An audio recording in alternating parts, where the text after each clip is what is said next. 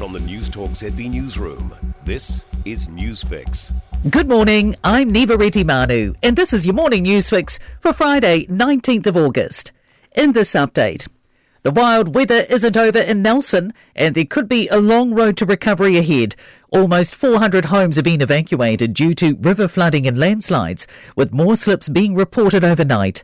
Met Service has issued a red warning, the highest possible alert, for more heavy rain tonight, which could cause more dangerous river conditions, significant flooding and slips. Outgoing Mayor Rachel Reese says her successor will be overseeing the city's rehabilitation. It's going to be a recovery, in my view, looking at the damage today, that it's not going to be over a matter of months, it's going to be over years. Wild weather has also caused slips, fallen trees and flooding in the far north, where many areas are completely cut off by closures to state highways 1, 10 and 11 and local roads. Meanwhile, river levels are now receding on the west coast. Dissident MP Gaurav Sharma appears to be going down with all guns blazing. The Hamilton West MP is refusing to take part in mediation after being suspended from Labour's caucus this week. Sharma has now played a recording to Newshub of another MP saying his suspension was predetermined.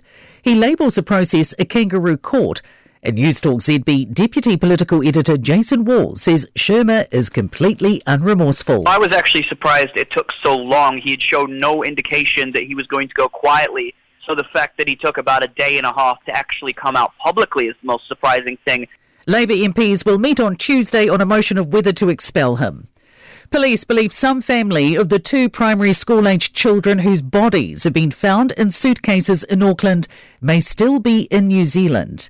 Their bodies were found after contents of a storage unit, won in an online auction, were taken to a Manurewa home last Thursday. New Zealand police are working with Interpol and overseas agencies as part of the investigation. Although it's still early days, it's believed the bodies had been in the unit for 3 to 4 years and they were aged between 5 and 10 when they died. Detective Inspector Tofilau Fa'amanuia Vailua says he feels for the family of the victims. Right here, right now, there are relatives out there that aren't aware that their loved ones have deceased, especially 2 young children. And police are working to establish who was driving a red Ford Falcon they believe fatally hit a Dunedin man last month. Sean Bowes was fatally struck by a vehicle on Eglinton Road on July 21st. Speaking on 10-7 Aotearoa, Detective Senior Sergeant Nick Lee says earlier that night, the 28-year-old and an associate went to Unity Park when 2 other vehicles, including the Ford Falcon, arrived. He said someone they weren't expecting turned up. There was an incident between the groups which caused Bowes to leave. Korea firefighters say they don't want to strike today but have to. The Professional Firefighters Union will walk off the job for 1 hour at 11 a.m. and again next Friday. New Zealand's only all-female brewery is turning 20 this year. Amberley Brewing Company Brew Moon has made the trip to Wellington for Beervana, which kicks off today.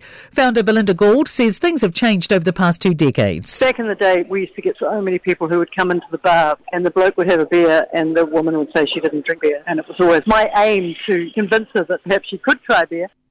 And in sport, Penrith have secured their second NRL League minor premiership in 3 years with 2 rounds to play after a 26-22 victory over South Sydney.